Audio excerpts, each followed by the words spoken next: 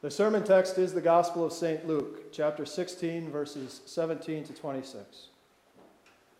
He went down with them and stood on a level place with a large crowd of his disciples and a large number of people from all Judea and Jerusalem, as well as from the coastal area of Tyre and Sidon. These people came to listen to him and to be healed of their diseases. Those who were troubled by unclean spirits were also cured. The whole crowd kept trying to touch him because power was going out from him and healing them all. He lifted up his eyes to his disciples and said, "Blessed are you who are poor, because yours is the kingdom of God. Blessed are you who hunger now, because you will be satisfied. Blessed are you who weep now, because you will laugh. Blessed are you whenever people hate you, and whenever they exclude and insult you and reject your name as evil because of the Son of Man. Rejoice in that day and leap for joy because of this. Your reward is great in heaven. The fact is, their fathers constantly did the same things to the prophets. But woe to you who are rich, because you are receiving your comfort now. Woe to you who are well fed now, because you will be hungry. Woe to you who laugh now, because you will be mourning and weeping. Woe to you when all people speak well of you, because that is how their fathers constantly treated the false prophets." The Gospel of our Lord. In the name of the Father, and of the Son, and of the Holy Spirit, amen. It is a little hard to know how to take the 8 sayings of Jesus Christ that you hear in today's Gospel. One of the most gifted Bible scholars and preachers that I have ever known said once during a speech that for his entire 45-year ministry as a pastor, he always avoided preaching on the gospel that you heard earlier in this service. He avoided it for 45 years because he said he does not know how to understand the things that Jesus says in Luke chapter 6, and because he could not understand them himself, he thought it would be quite foolish to try to help the people in his congregations understand what Jesus means. And it is hard to understand what Jesus is saying. How exactly should I take it when I hear the Son of God say, "Woe to you who are well fed now, because you will be hungry"? I am a well-fed American. Should I be frightened by those words of Jesus? If I am well-fed now, does that mean I'm on the highway to hell and eternal hunger? How should I take it when Jesus says, "Blessed are you who are poor, because yours is the kingdom of God"? I have a savings account.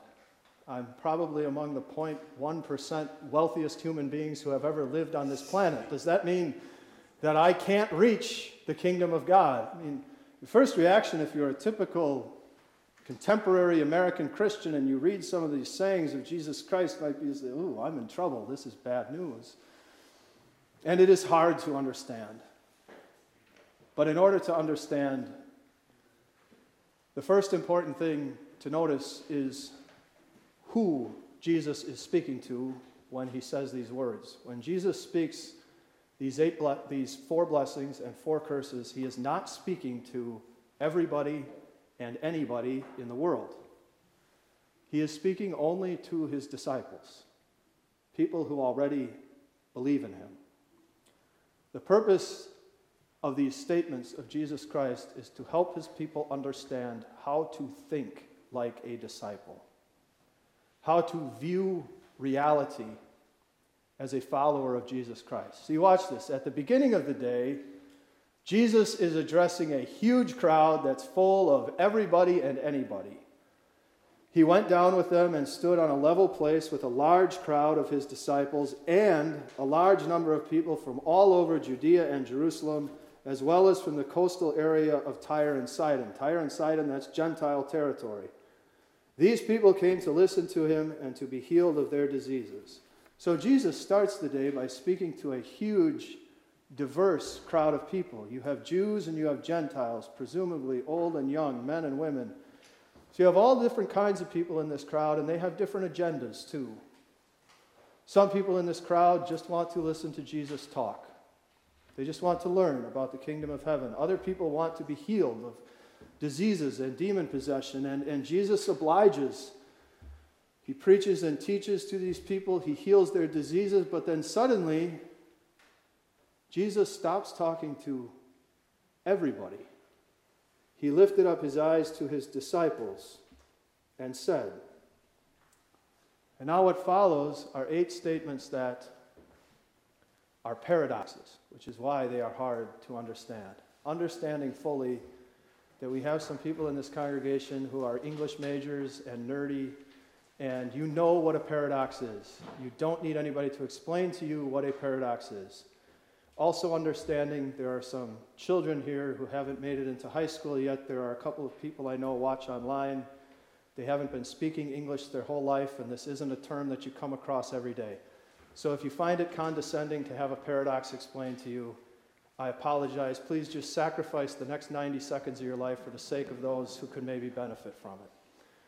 A paradox is a statement that on the surface makes no sense at all. It is a statement that contradicts itself and cannot be true. Many of these paradox statements, however, have a key that unlocks them. Sometimes there is a lens that you can look through, and then the paradox starts to make sense. A couple of examples. Very common paradox is less is more. That is a very stupid sounding statement, right? On the surface it contradicts itself, it can't be true. But when you look at it through this lens, that if you pull back a little bit in the short run, you might get more output in the long run. When you look at it that way, then it kind of starts to make sense, right? Or you have to spend money to make money. Sounds absurd, unless you use the key of investing, right? Then the statement starts to make sense. So when Jesus speaks these paradoxes to us, eventually we're going to need some kind of key to have them make sense. Because when Jesus speaks, and again, he's speaking only to his own disciples, he is laying on these paradoxes hard and heavy. Blessed are you who are poor, because yours is the kingdom of God. Blessed are you who hunger now, because you will be satisfied. Blessed are you who weep now, because you will laugh. Blessed are you whenever people hate you, and whenever they exclude you and insult you and reject your name as evil, because of the Son of Man. Now on the surface, it's all crazy nonsense. Poverty is a kingdom. Hunger will be satisfaction. Sorrow will be laughter. And when you are hated, excluded, and insulted, you should meet it with this reaction: rejoice in that day and leap for joy. And yet, Jesus' disciples, and remember that's who he's speaking to, Jesus' disciples accept as true these statements that on the surface are impossible. They accept that it is true. It is possible for you to be poor right now, in the present, and at the same time, to be the owner of a kingdom of infinite wealth. Jesus' disciples accept this statement because they accept there is a reality that we do not see right now with our eyes. There is a kingdom that belongs to us right now, so that even if we are poor, we are also wealthy at the same time. And you'll notice that some of these paradoxes Jesus speaks are off in the future. They are things that will happen someday. But that first one is right now in the present. Even though you are poor right now, you are also the owner of incredible wealth, because there is a kingdom that belongs to you right now in the present that you do not see. And then you see the rest of the paradoxes are off in the future. Someday, the kingdom that belongs to you now that you do not see, you will see. You will see the reality of that kingdom, and then all of these other paradoxes are going to kick in too. When you see that kingdom, the hunger that you are experiencing now, that will be satisfied. The mourning and sorrow that you experience now, that will be laughter. And the persecution that you suffered in this world will be rewarded by your heavenly Father.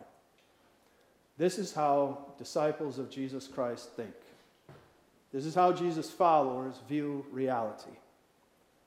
And these first 4 statements that Jesus speaks are often called Beatitudes, because they all start with the phrase, "Blessed are you." Jesus' disciples, his followers, are always blessed.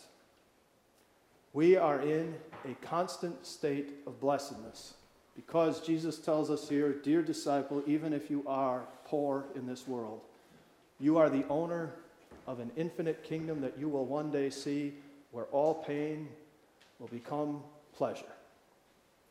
This is how Jesus' disciples think.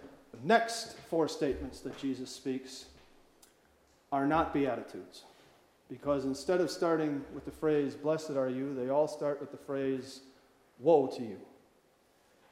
And yet these four statements are also paradoxes. They pronounce a woe, a curse, on any disciple of Jesus Christ who falls in line with the world's way of thinking and the world's way of seeing things, which is this: what you see here and now is all there is.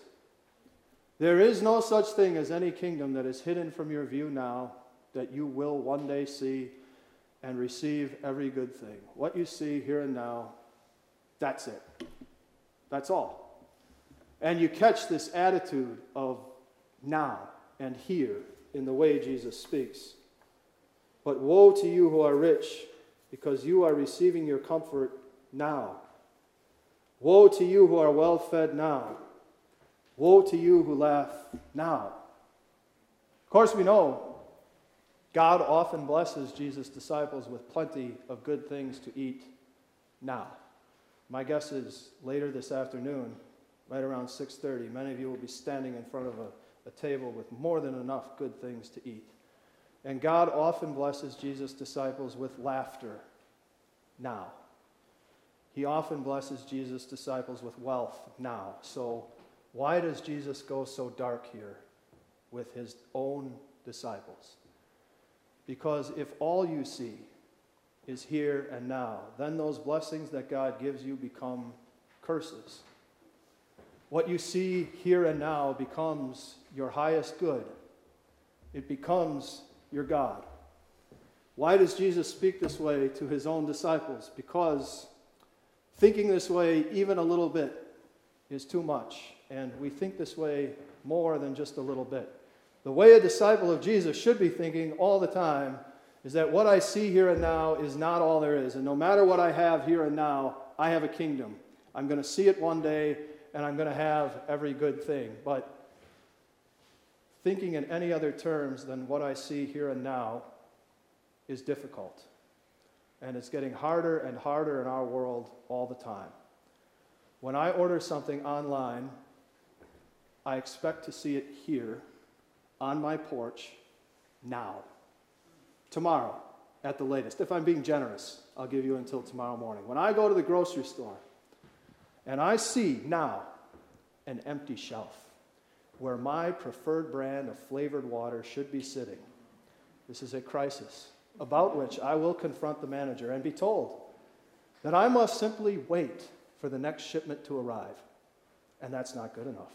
Because yes, there may be 45 other brands of flavored water. And yes, nobody needs flavored water to live. But it's my brand, and I want to see it here, and I want to see it now.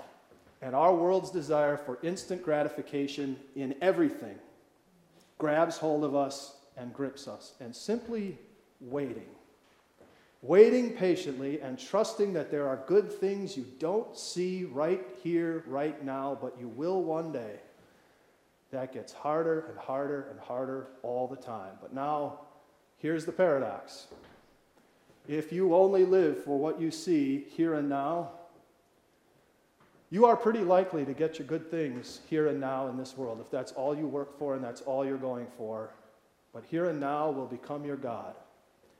And the good things that you just couldn't wait for, well, those will give way to hunger and sadness and poverty. So it is in love that our Savior Jesus speaks these woes to his own disciples to remind them, what you see here and now is not all there is.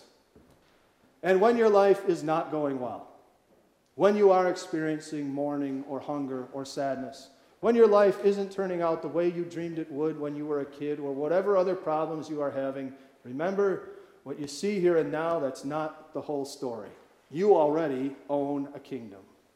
And one day, you will see it. And yet, here we are, now, in this world, and what we see is what we see.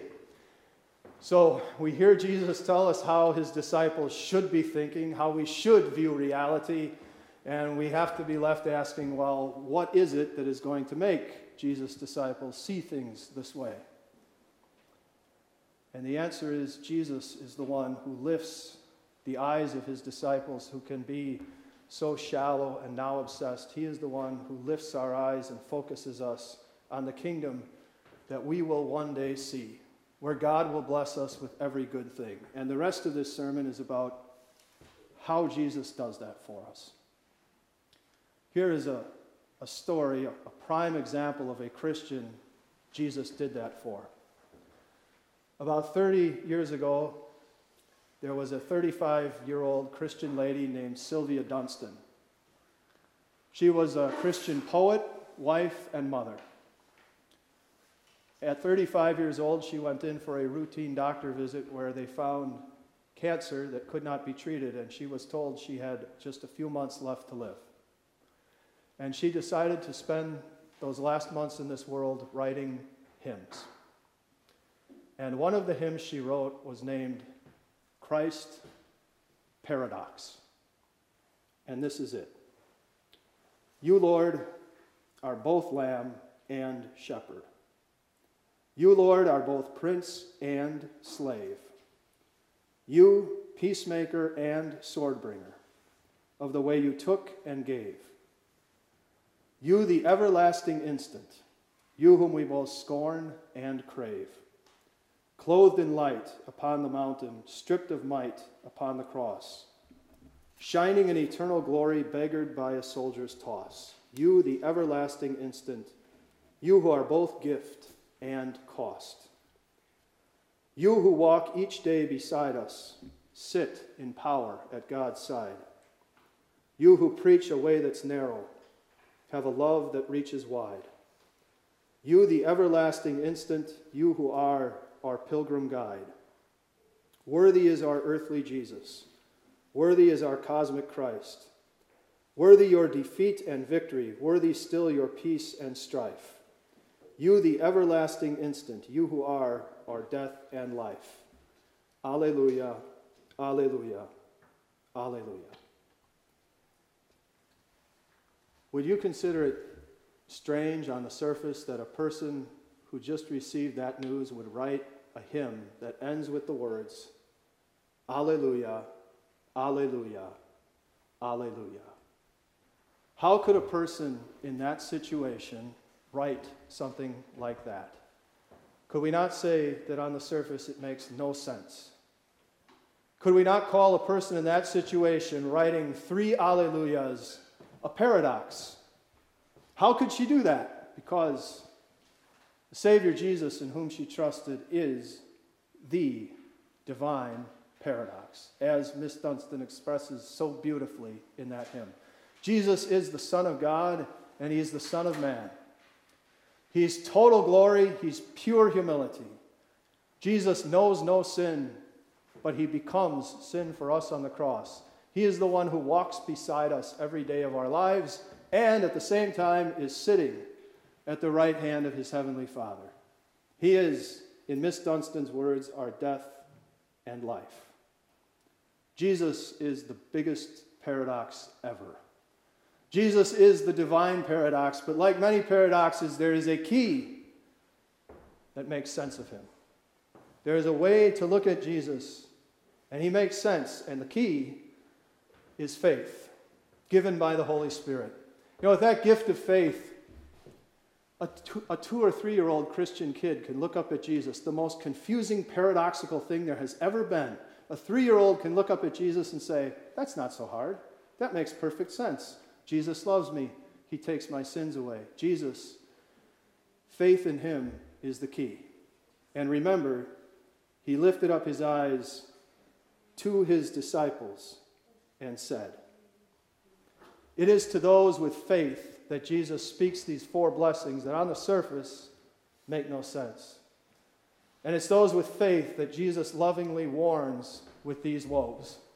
By faith we believe in the one who is the Son of God and the Son of Man, total glory and total humility, who reigns in our hearts and reigns on high at the same time. Jesus is the paradox in whom we believe, and when he lifts up his voice and says to us, his disciples, we believe when he says, there is a reality you do not see, and you are always blessed because the kingdom of heaven is yours. This is how Jesus' disciples think, and in him it all makes perfect sense. Amen.